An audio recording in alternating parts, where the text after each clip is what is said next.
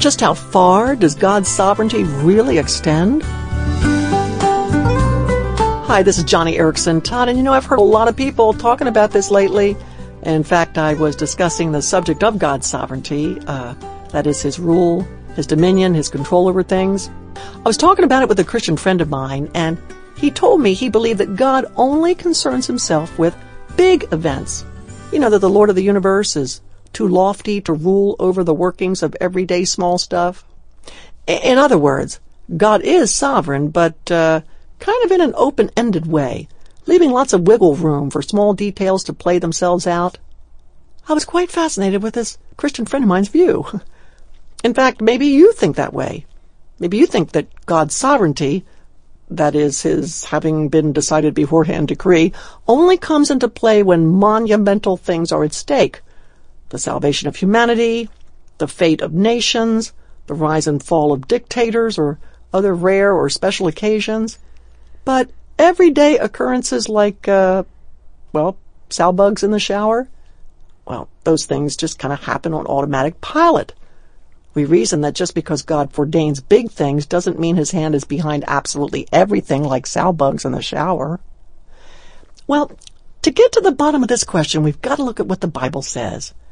Our feelings and our human logic may have us believing one thing, but that logic and those emotions gotta yield to Scripture. Now, there are lots of places we could look, but let's just consider one place. Let's just pick one of those little everyday small occurrences that are in the Bible. Let's take a look at the book of Leviticus, where God gives instructions to Israel regarding the most mundane and small and ordinary situations. In Leviticus chapter 14, God says this. Listen to this quote. "When you enter the land of Canaan, which I am giving you as your possession, and I will put a spreading mildew in a house in that land, the owner of the house must go and tell the priest." Well, there you got it. God's dispensing instructions for dealing with mildew. Your ordinary household nuisance, but hardly something that affects the fate of entire nations, right? When the people saw a spreading mildew placed by the Lord, Old Testament homeowners were to call for a priest who would follow certain procedures to eradicate the microbes. Again, this was for a mildew, quote, spread by God.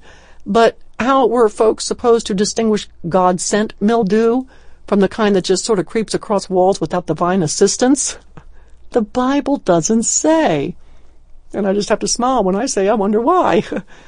You see, nothing happens outside of God's decree. Nothing good, nothing bad, nothing pleasant, nothing tragic, not in my life, not in yours. We may not fathom God's reasons. We may not agree with his thinking. We may love him for it or we may hate him for it. But in simple language, God, quote, works out everything for his own ends. Even the wicked, as it says in Proverbs 16, and elsewhere in Psalm 115, it says, even the wicked for the day of judgment. Our God is in heaven, and he does whatever pleases him. Friend, God is not in heaven pushing buttons on his remote control. The fact is, his decree keeps absolutely everything in balance. And if he did not control bad things, from mildew to, global mayhem, our world would be worse, a whole lot worse than the simple small headaches and hardships we face today. So this is what I would like you to do. Think of 5 nuisances in your life.